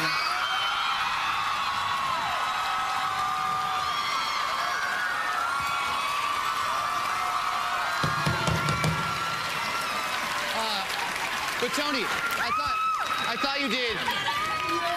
I thought you did. I motivated you. I thought you did an amazing job. Yes, you did. I do believe in you. I love you. And bravo, my friend. Bravo. Well, there you go. If you think Tony should be the winner of The Voice, then vote. Call toll free. Yeah. It just probably isn't going to be great if the winner is singing Bitch. 99 Problems, Right. clearly leveled at one of our celebrity coaches. So, Right. So yeah, then the results kind of fly out the window in terms of record sales and all Right. that. But you know, it was what it was. It made it kind of this big debacle between Adam and Christina, and you know, Jermaine Paul won it, and it was cool, and I Believe I Can Fly was super inspirational Right. to round out this big season of the show, to kind of send the show into high gear for seasons 3 and beyond. Right. And it was what the show needed to kind of have at that moment. I don't think they needed to have me up there calling Christina a bitch, Right. you know, Right. with confetti coming down, Right. and that just I mean, that's a not, good point. That was not a good. That wouldn't have been a good call, Right. And I wouldn't have wanted to do that. It's kind of like careful what you wish for, because the next thing you know, you're going to be the one sitting there and like thinking that this was going to make you feel good, and then you're like, damn it, this doesn't feel good at all. Right. Exactly. So it was what it was, man, and you know, after that, it was like, you know, Adam and I became fast friends, and he said, listen, man, I don't know what's going to happen here for you with NBC and Universal, but if they decide to not move forward with you, I will sign you. And he was a man of his word and signed me, and I signed to Adam's label. It kind of went as quickly as it came, just because it was a quick little startup operation that he had, where he had some ambitions going on. He was partnered with his manager, Jordan Feldstein, who sadly has passed since. But he was kind of the guy running the label, and he had bigger ideas for the label, and those came to fruition. And all the little things that they were working on along the way had to be set aside, and I was one of those little things. But in the process, I got to make a record with Eric Ross, who was a great producer who worked on Little Voice with Sarah Bareilles, Yep. and he made Tori Amos records and a ton of great records. So things were just fine for me after The Voice. You know, I got to open for Maroon 5 and Kelly Clarkson, and more importantly, and maybe we'll talk about this in the next segment, but you know, coming down to Nashville, things were wildly different. Right. You know, doors were opening for me down here after that wouldn't have been opened otherwise, and it was not lost on me. Right. I danced through those doors, and I made every last handshake I could, and made a lot of inroads here in Nashville that were mine for the taking after all that. So, yeah, man, no complaints, if that could sum it up, I guess. That's awesome. Well, you're listening to After the Encore. We'll be right back with more Tony Lucca after this. Your heart had never found a place for me. My heart was yours for the taking. You tried to warn me, but I never saw the signs. And now I see them flash before me, frame by frame. As if in slow motion you slipped through my fingers. Piece by each little piece you became the flame that burned like the notion. I simply sat and watched it all go by, frame by frame.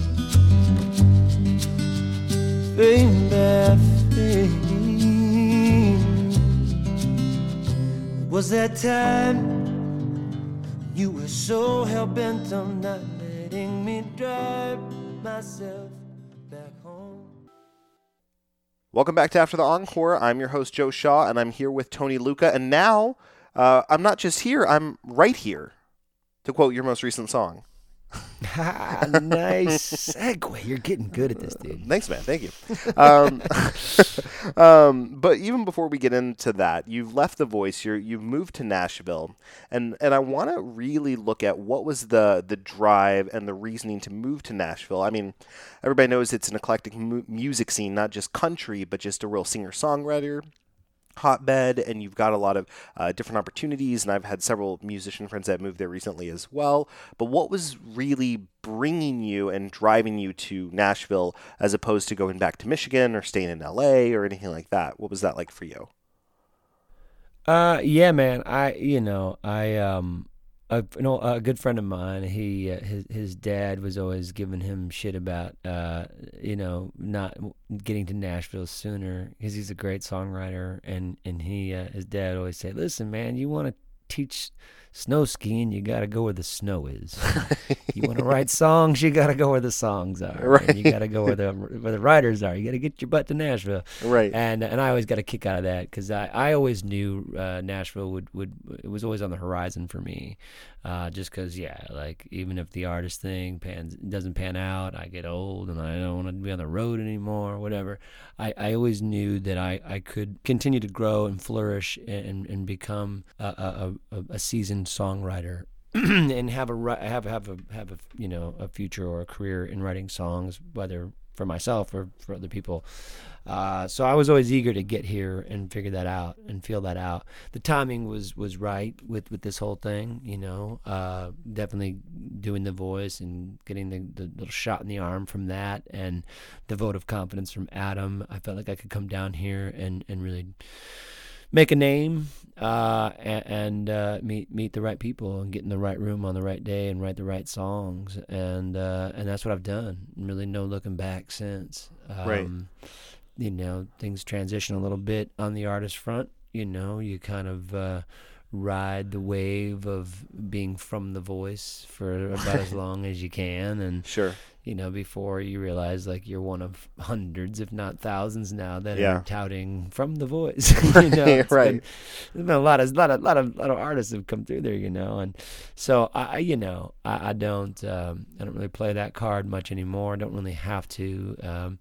Fortunately, I had plenty of fans going into The Voice, and all of them, I like to believe all of them, most of them have stayed with me through that.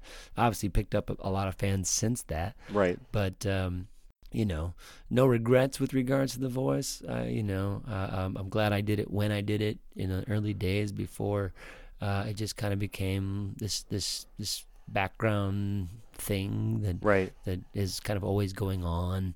Because the people that do the show now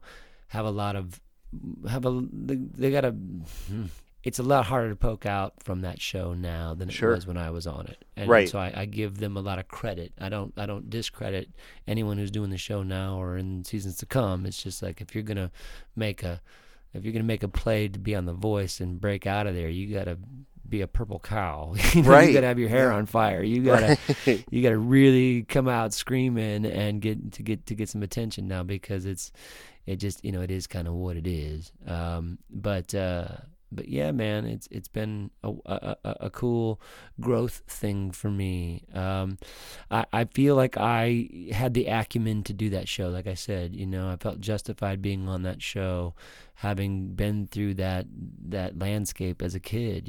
Big sound stages and stage managers and camera blocking and in-ear monitors and screaming fans that don't even know who you are, like all that stuff. I grew up on that, man. And it felt familiar. It felt like, all right, I can hold my own here. I'm certainly not the best singer in this contest, but I can own it as though I am, because I'm one of the more seasoned performers, and I walked away from The Voice feeling like, if nothing else, that I really put myself back in touch with that I've got, the world-class talent thing, the stage performer thing, that that not everybody gets, and I'm really grateful and blessed to have that and have had that stage to really realize that once again, and it was it was a really cool life experience, man.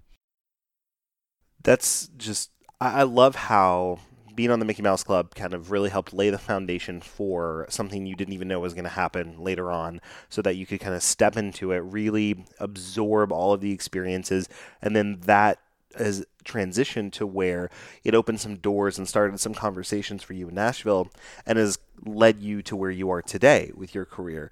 And so I love seeing how in our life, one thing sets us up for something later on down the road, and it's difficult it's difficult to see that all the time. But I mean, when you get reflective, you can realize I was learning these skills at a time when I wasn't aware that I was learning them, and now they're paying off, and I'm not even having to think about it, and it's helping me out.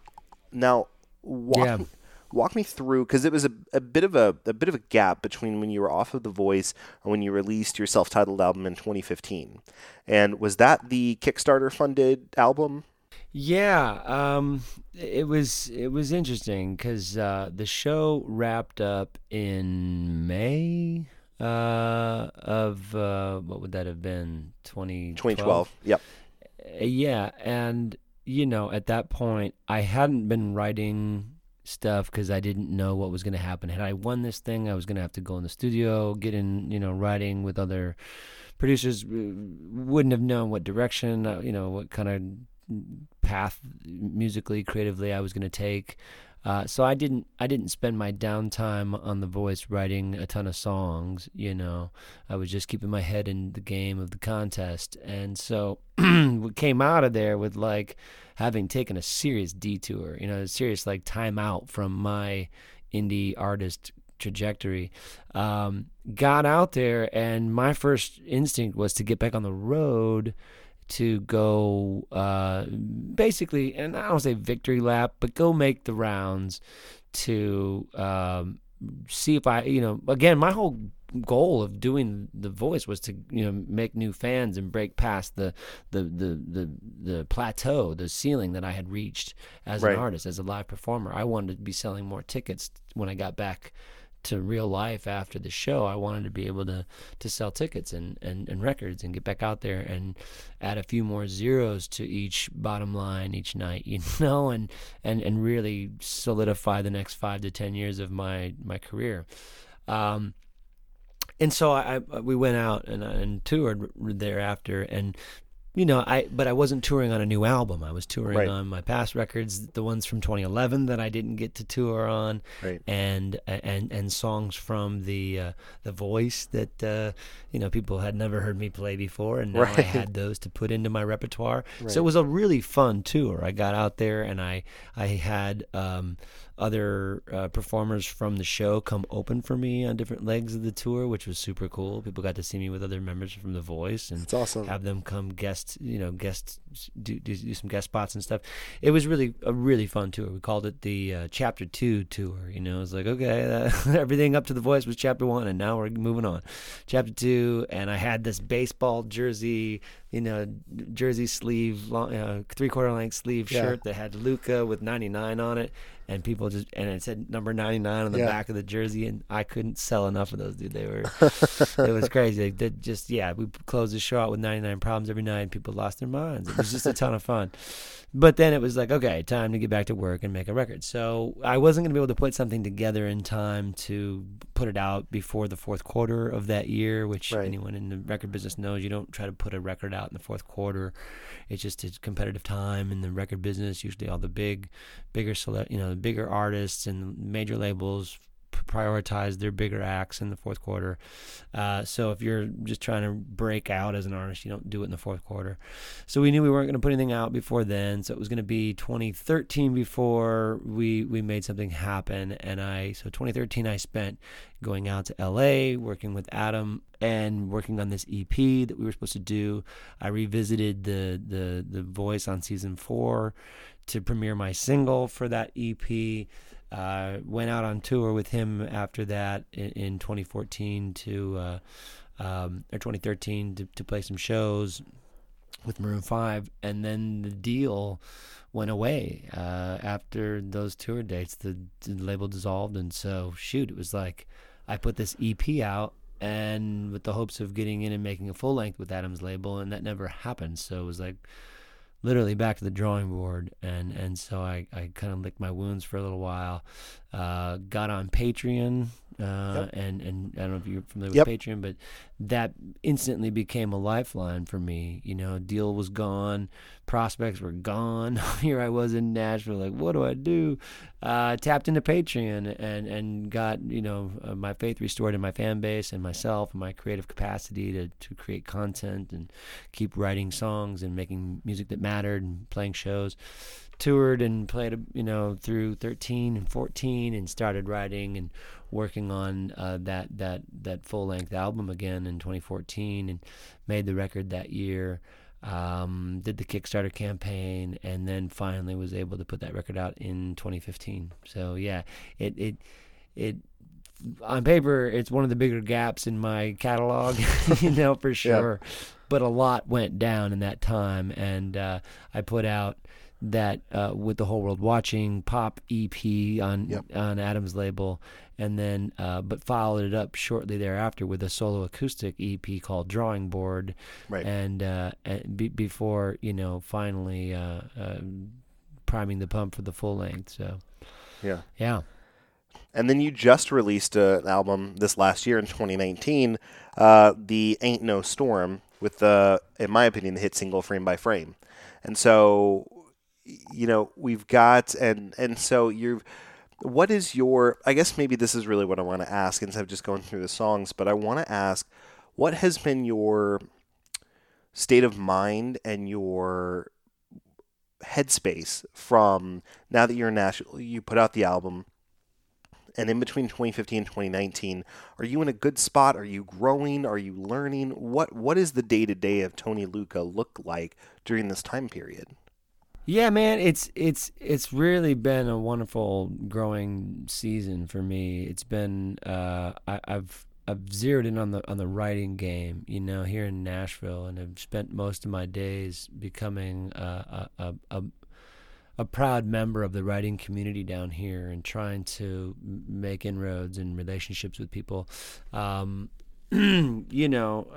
It's after the self-titled record, I toured for about a year, almost a year and a half on that record, really trying to get it to go. Thought I had made the record, that's why it was self-titled. I thought, right, this is it, this is the one. Right. And then another record kind of comes and goes, and so it was. That was a heartbreak after that record. I was like, man, I'm in no hurry to get back in the studio to make another thing and just express. It starts to feel so egocentric after a while and so self-important, and I just at the same time I really dig in the writing thing. I'm really liking writing outside of my own narrative and writing for other artists and writing, helping younger artists develop their narrative, and so that's what I really started doing, kind of full stop. And it wasn't until I had another batch of songs that I felt compelled to put together and call it my own again. Like I was in no hurry to make Ain't No Storm by any means. I just was like, really, like, I don't know if I'm going to make another record for a long time. And then I would, I would catch myself like grabbing the guitar and just sitting down in an empty room by myself playing this batch of songs because I had to, because I was feeling it. I want to play these songs. I want to sing these songs. I don't want anyone else to sing these songs. Right. So I figured it out how to get back in the studio and make another record, and had a lot of fun making that one. And it was kind of my Nashville record. I worked with Nashville, a producer and musicians, and really enjoyed making a record here as a full-blown member of the community after being down here for a handful of years. And so I'm proud of that record for that. It was an interesting kind of musical choice for me. It got a lot of eyes on it in terms of like the critics and reviews and things, and so that was cool, but it was far away from the mainstream thing that I was gunning for on the heels of The Voice. And so it's just another record. They all kind of have their own lives. They're just like, some of your kids are high strung, some of them are really chill. I know all about that. Ain't No Storm was pretty chill, and I like the Chill Kids. I like it. As do I. Yeah. Well, I shouldn't say I love them all, but yes, I hear you. I can appreciate the Chill Kids most days. Oh, I get it. All right. Well, as we're starting to kind of head towards the end, I really want to dig into. You just released a single right at the tail end of 2019, right here, and that was a song that was you co-wrote that song, correct? Yeah, that was one of these tunes again that was slated for Ain't No Storm. It was not slated; it was a contender for that record, Sure. and I thought it would have been a nice song on that record.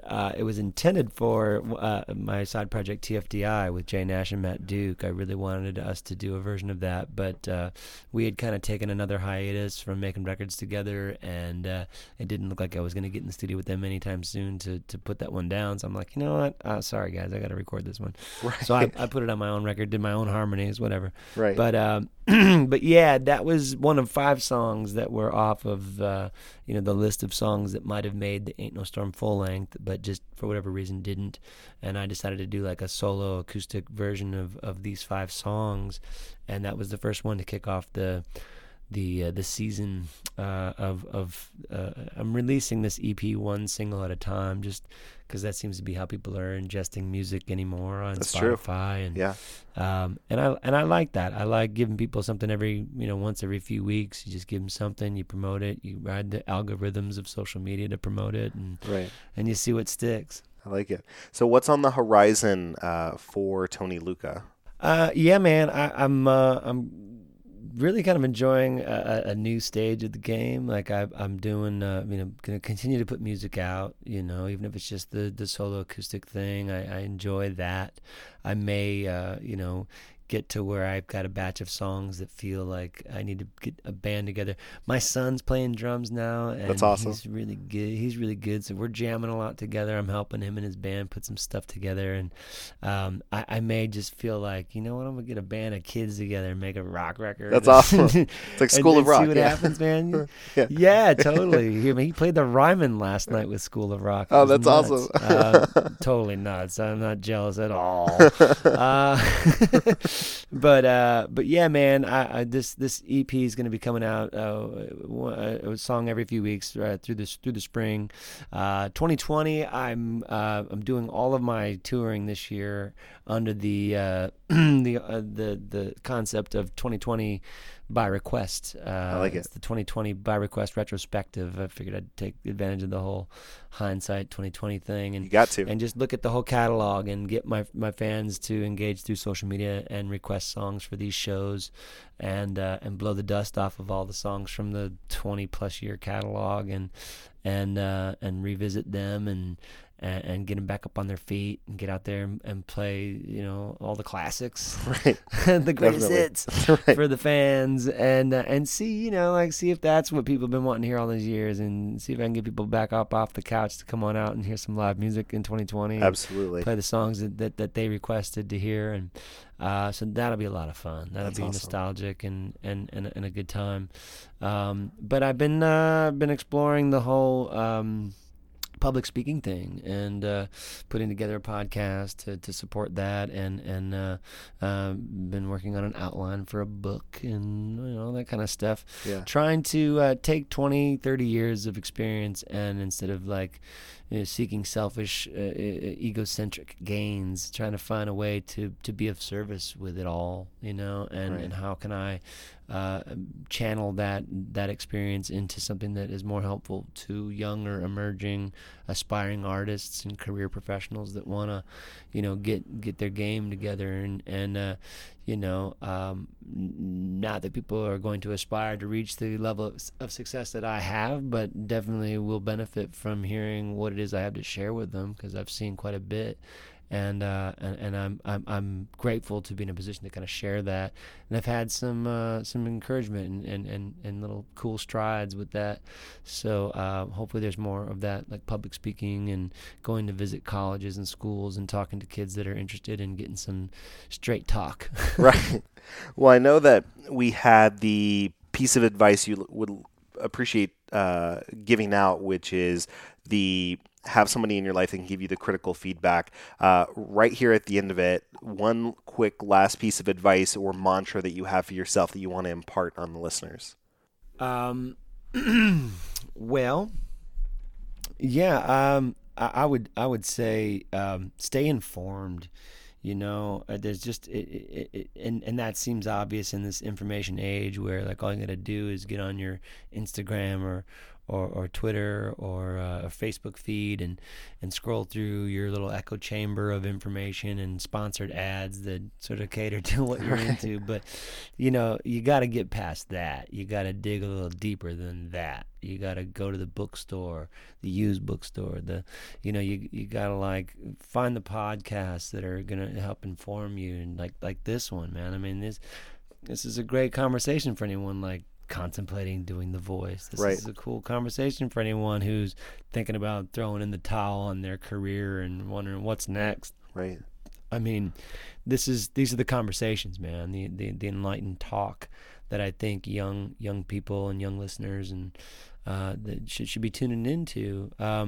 You know, don't hesitate to dig a little deeper, to stay up a little later, to explore a little further. Yeah. And really, you know, for artists, man, I think it's all about narrative. You know, like find your narrative. And when I say narrative, if I say what's Taylor Swift's narrative, you can sum that up in an elevator pitch. You know, you can tell me what a Taylor Swift song is going to be about. Like, what's a Katy Perry song about? What's a Childish Gambino song about? What's a Snoop Dogg song about? You know, they have their narrative. What's Kid Rock all about? Well, you know, I don't know, but I know. You know when you see it. You know, it's like it's like you find that thing, and it doesn't mean it needs to be predictable and painfully consistent, but like. Whittle out what you're not, and that makes it easy to like really dig into what you are and write about that, sing about that, represent that, talk about that at length. You know, be prepared to sit and talk at length from the heart about who you are. Skip what you aren't. You know. Yep. And I think the sooner people can get to that, the more streamlined their efforts are going to be, and it minimizes a lot of headache and hassle and confusion and static. I love it. Well, if people want to follow you and see what you're up to, what's the best way for them to do that? TonyLucca.com. TonyLucca.com. Perfect. My website is legal now. It's 22 years old. It's like, is he going to be 22 years old next month? My God. I got my own domain for 2 decades now, which is crazy, which predates Google, folks, just in case you're keeping track at home. Yeah, man, TonyLucca.com, and you can get on the mailing list there is like where I give the best straight dope. But Facebook /Tony Lucca, on Instagram and Twitter I'm Lucca Does, because I try to be all third person clever about it. Like Lucca does this, Lucca does that, Lucca doesn't mind this or that. Yeah, it's kind of cheap. I like it. That's where I'm at. And yeah, I mean, I guess Instagram's kind of where Instagram stories has become pretty effective for like promoting stuff and sharing stuff and being silly about stuff. And I've been enjoying using that platform. But I do a lot of Facebook Live stuff, and so yeah, I'm out there. I'm hard to miss if you're sniffing around. I like it. Very nice. Well, Tony, thank you so much for being on the show today. I appreciate it. Such a pleasure, brother. Thank you. No problem. And here to play us out one last time is Tony Lucca.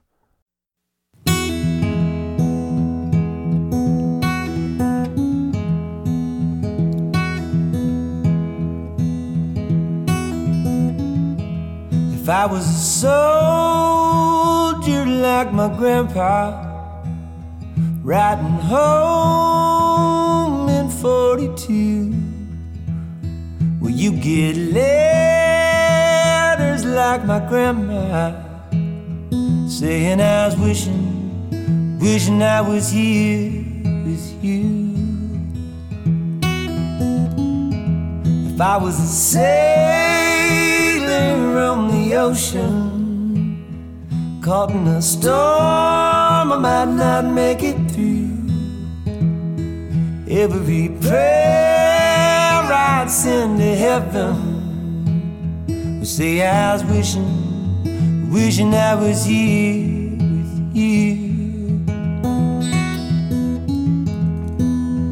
Here, where the pillow meets your head, all my crazy thoughts get said out loud. You hear them out and love me anyway. Here, where you're never out of reach, all your kisses make my each and every worry disappear. Right here.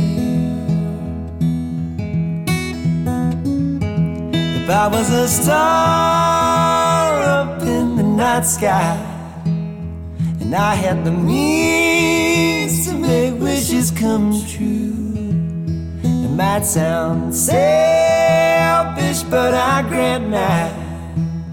And I'd be sitting right here with you.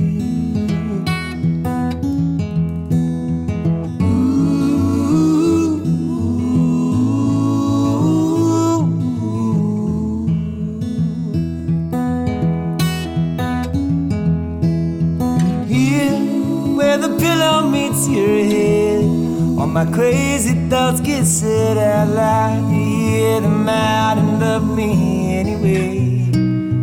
Here, where you're never out of reach, all your kisses make my each and every worry disappear. Right here, right here.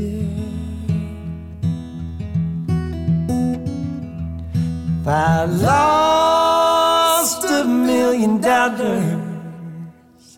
straight down to my last dime, well, I'd trade it for 10 pennies and go well wishing I was here with you. Wishing I was here with you. Wishing I was here,